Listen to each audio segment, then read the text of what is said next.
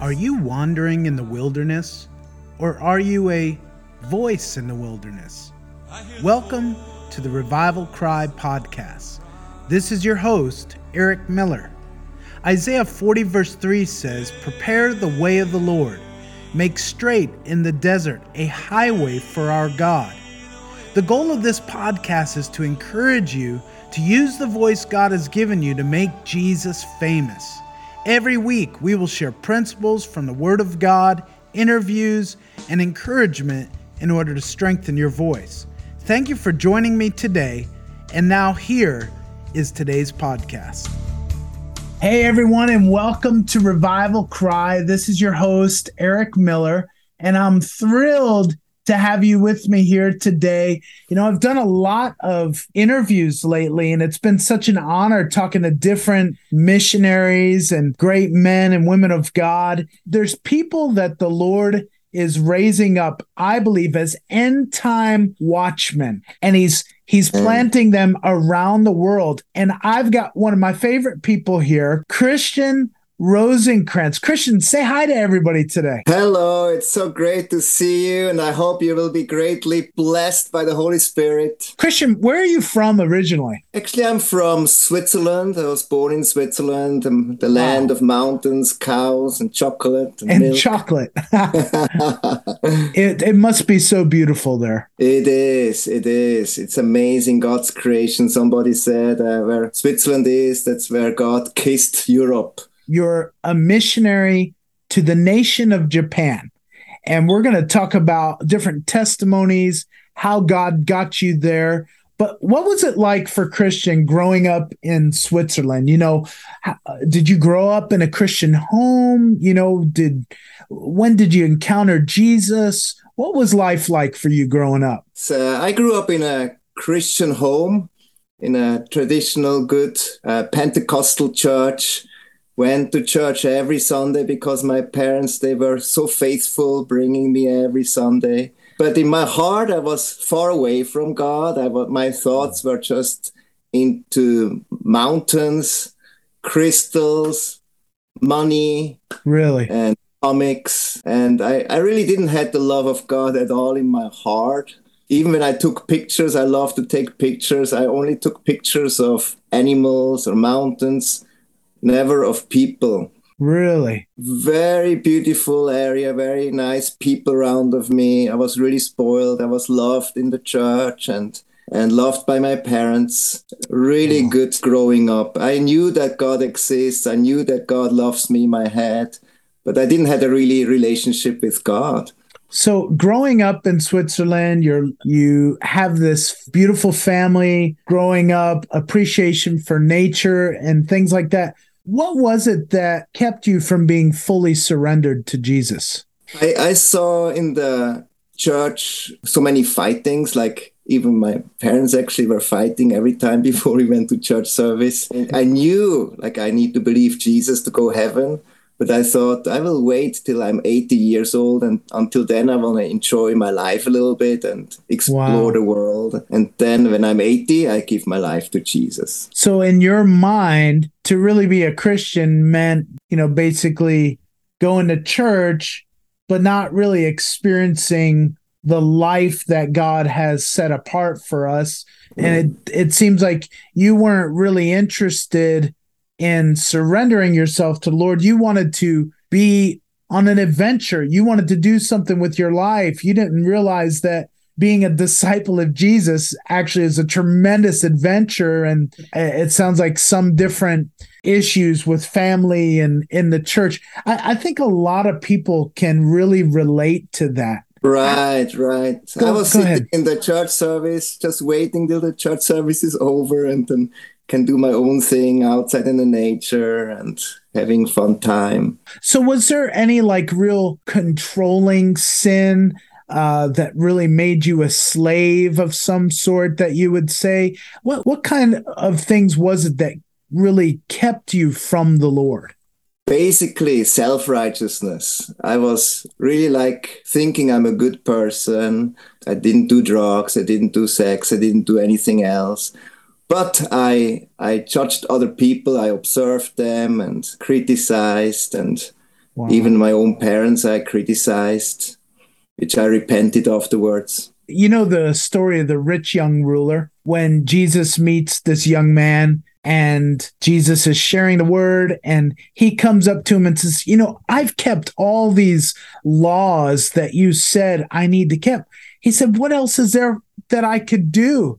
And Jesus told him to go sell everything he has and give it all to the poor and come and follow me. Exactly what I thought, That was like your testimony. Yes to Jesus, he will say to me, okay, now leave everything and go to Africa and be missionary there. Wow.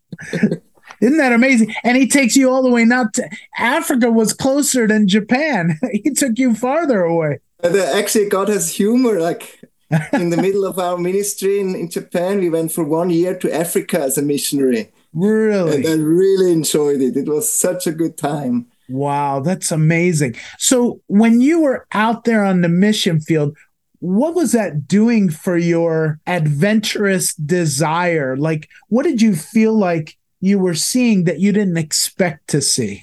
Like how really God is making a way, how he brings people to us in a supernatural way, and how he gives people desire to serve God and to give their lives to God, which always motivates me again and again to give my life to God. Yeah. Just to see people becoming excited for Jesus, receiving the joy of the Lord, changed lives. Yeah. This is really what excites me the most. And it's like an adventure, really, to see how God can turn around like Yakuza people, like criminals or suicidals or hikikomoris, those who withdraw themselves for life into their houses, how they become open, how they become friendly, how they can step out and change lives. And so you just said that a few times. You said change lives. When was it that God changed your life? When you knew, I'm born again, I'm surrendered to the Lord? It was when I was 16 years old, October 25th, that day when I went to the church, and I remember the altar call was there, and I knew I have to stand up. I knew I have to surrender my life. I didn't want in my heart, but I knew I have to. So I obeyed the inner voice and went forward. I couldn't even pray. Pastor prayed everything for me, but in that moment, such a joy came over me, such a peace, such a liberty, such a love. I felt like I can hug the whole world. And on that day, actually, I went up to my mother and hugged her for the first time. Really? Said to her, I became a Christian today. Wow. Even my name is Christian. That's awesome, man. So your parents must have been so encouraged or surprised. They are very happy until today. So when you gave your life to the Lord at 16, did you go on your missions trip first to Africa, or did you go to the Brownsville revival after that? No, I did some mission trips before, like one was to Tunisia, one was to Romania with King's Kids, and all those mission trips I did really also transformed my life to some ways, which gave me a greater passion to experience the true thing and to experience not head knowledge, but really want to have heart knowledge, knowing the Lord. That's so awesome that you say that. Yeah, I'm sure you remember as well as I do. During the Brownsville revival, I always remember Steve Hill saying that people know all about God, but they don't know God. And people grow up in church. I thought I knew the Lord. I prayed prayers. I went to vacation Bible school. I went on a missions trip. If people have heard my podcast for any time, they knew I became a youth pastor and I wasn't fully surrendered to the Lord. But then it's like what you said, you get born again, God opens your eyes. You start to love people, see life differently, that you have an incredible purpose, destiny, and calling that God has in your life. Sounds like that's what happened to you at 16, and here you are going on missions trips already. When was it that you actually went to Pensacola? It was in the year 99 in September, I remember. How old were you? I was 28 years old. Okay. So about 12 years after you were born again. Yeah, yeah. Okay. It was a pretty long journey, yes. And so what drew you to Pensacola? Actually, I had a really desire after I graduated from my university. I really had a desire in 97 to do something for the Lord, to find his will. So I went to Argentina. There was a big revival back then.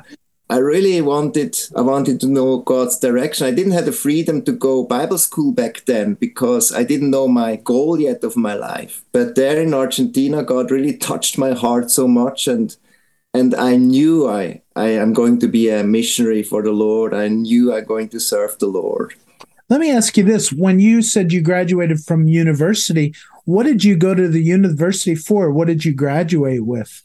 I graduated with geology. Like I really loved stones, crystals, as I said in the beginning, mountains and weather. Isn't that amazing? I didn't know that, bro. I really love the nature because you can see God behind it so much, and also to travel in different beautiful places in the world.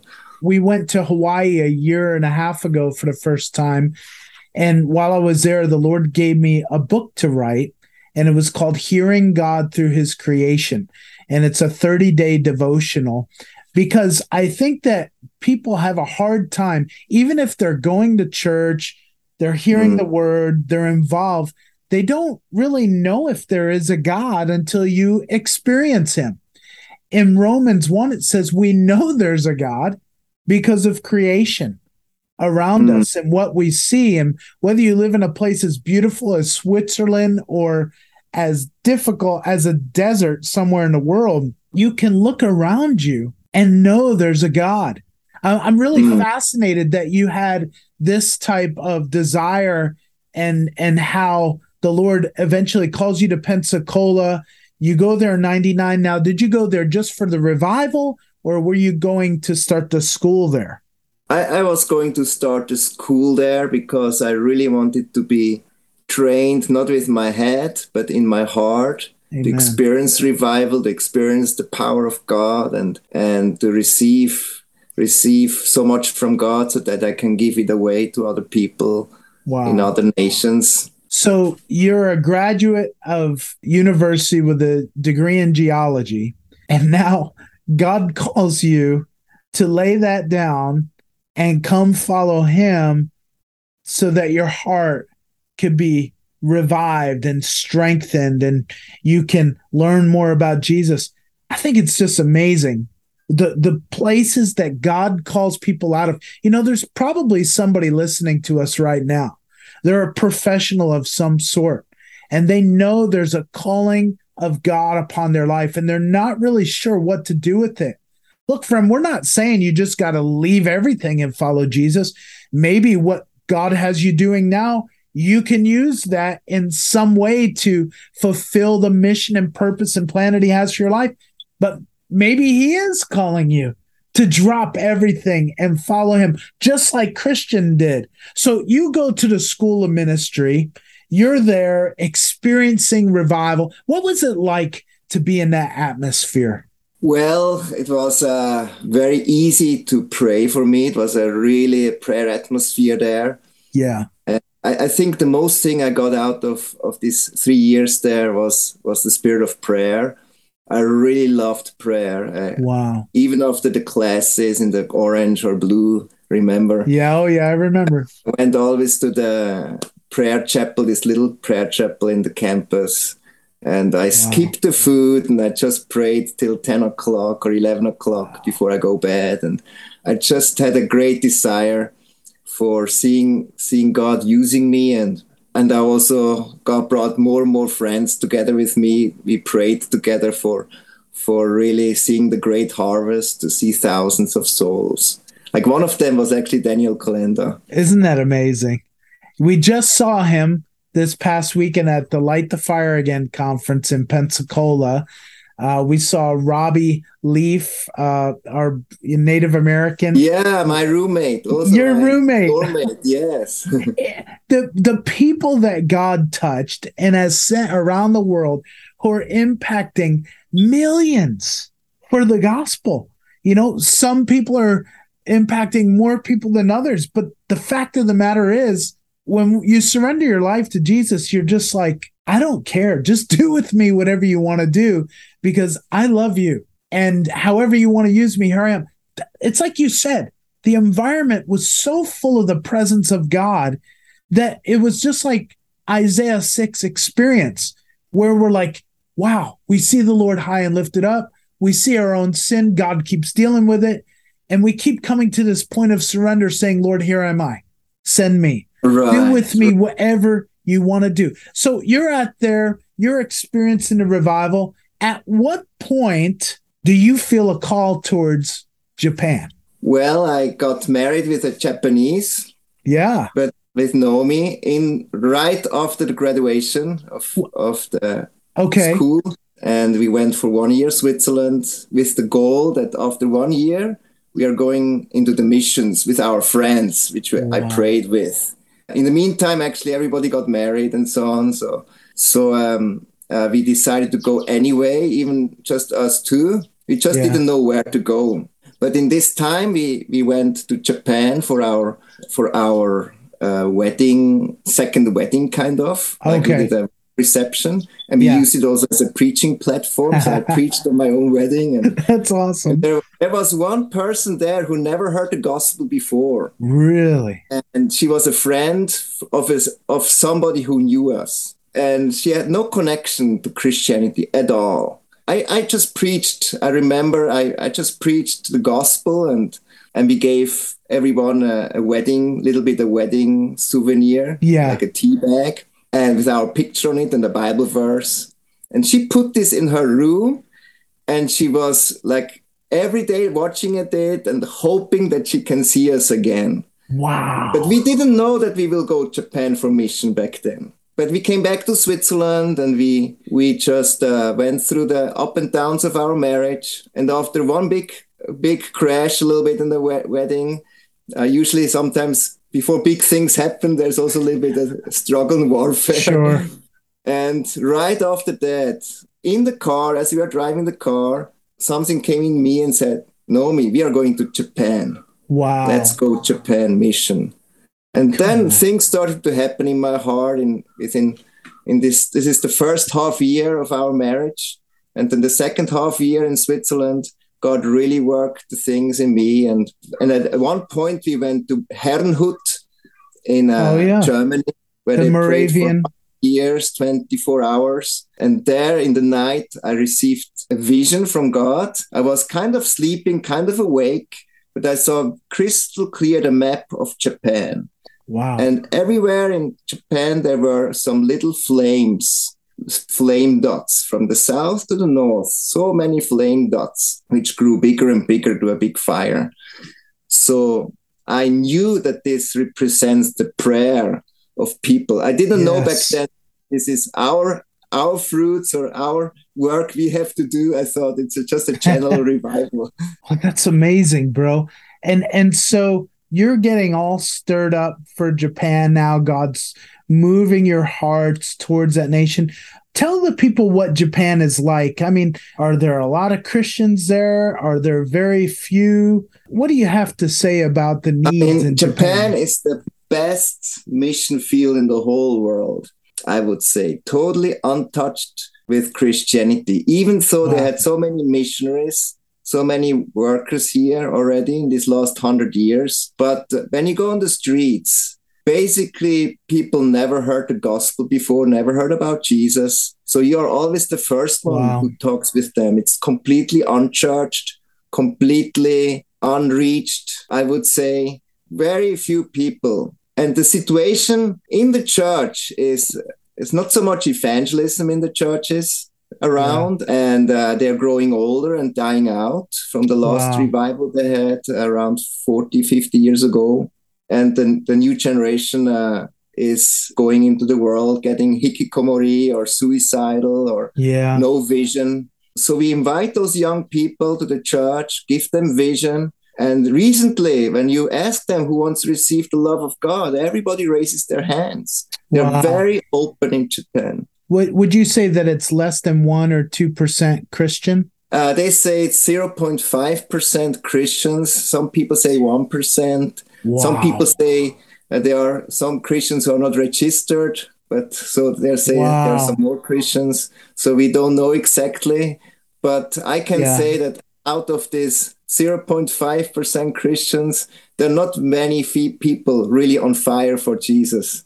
You know what's amazing is that we've been going every year up until 2020 into different parts of Japan, and I've seen exactly what you're talking about. But you guys are living there and you're pouring out on college campuses, you're planning churches. How long have you guys been in Japan now? What has your ministry seen so far? So now we have been, since 2003, we have been in Japan. Almost 20 years. 20 years almost, yes. Wow.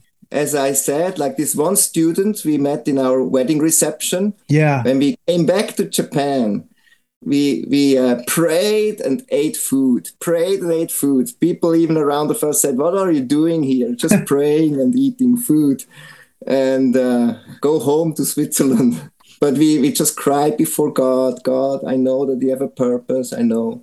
And we also sometimes evangelized on the street. And then one time this one person who came to our wedding reception saw me on the street, said, "I know you." And that's the beginning of a relationship. And we told her the gospel. She got saved within 3 months. And then with her, we started our church. Come on, that's awesome.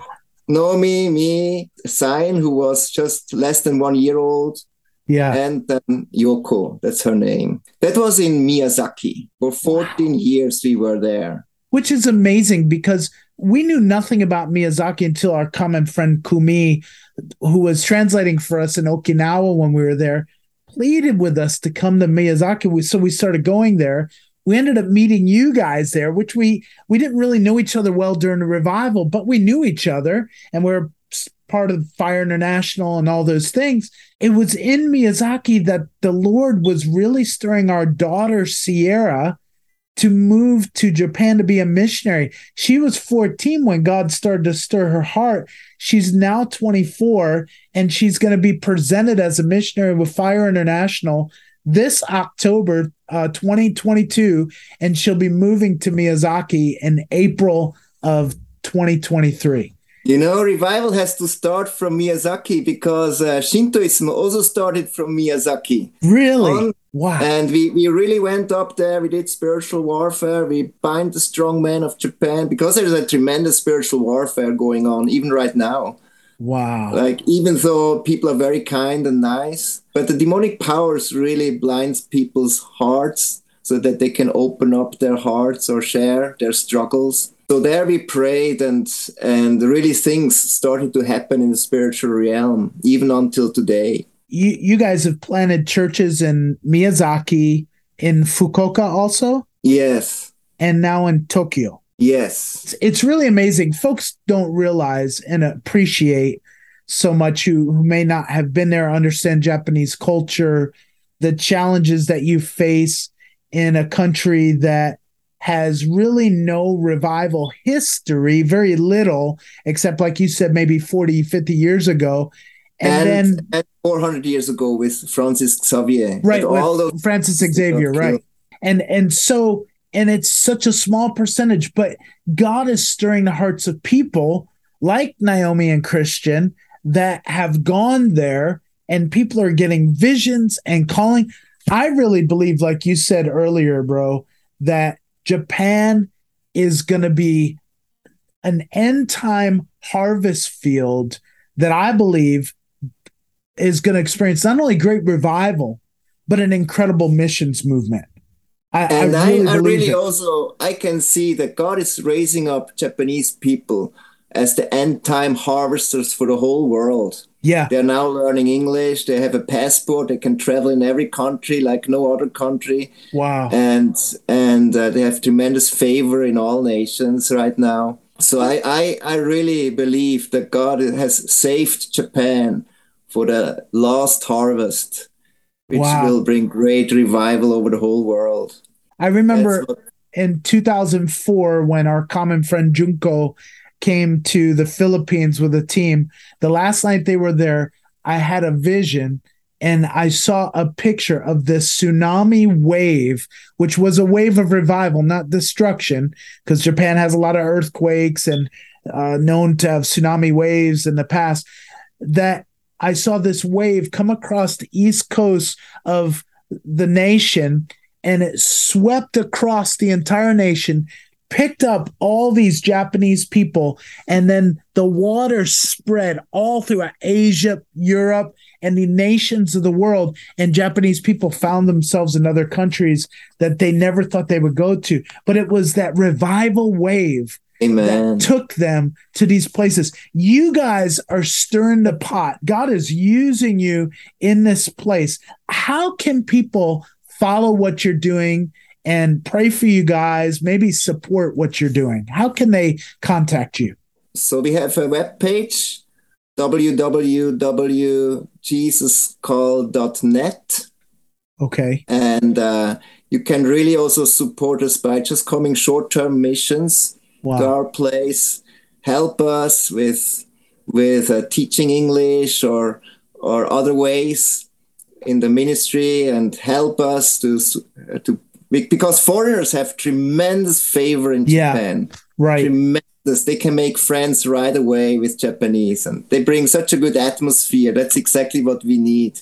Wow, that's amazing. Listen, I hate that we have to end this so abruptly, but friends, we're going to put links up to where you can contact Christian Naomi and get behind their work today. Bro, thank you so much for being with us today. We love you guys. Can't wait to be in Japan again with you soon. And I can't wait to see you again in Japan very soon. We love you, bro. Listen, we'll be in touch. Thank you, everybody, for listening. We love you. See you next week. Thank you for listening to Revival Cry with Eric Miller. Please subscribe, rate, and write a review for this podcast on iTunes, cpnshows.com, or wherever you listen to podcasts. To find out more or partner with our missions work around the world, please visit us at revivalcry.org. I look forward to being with you next week.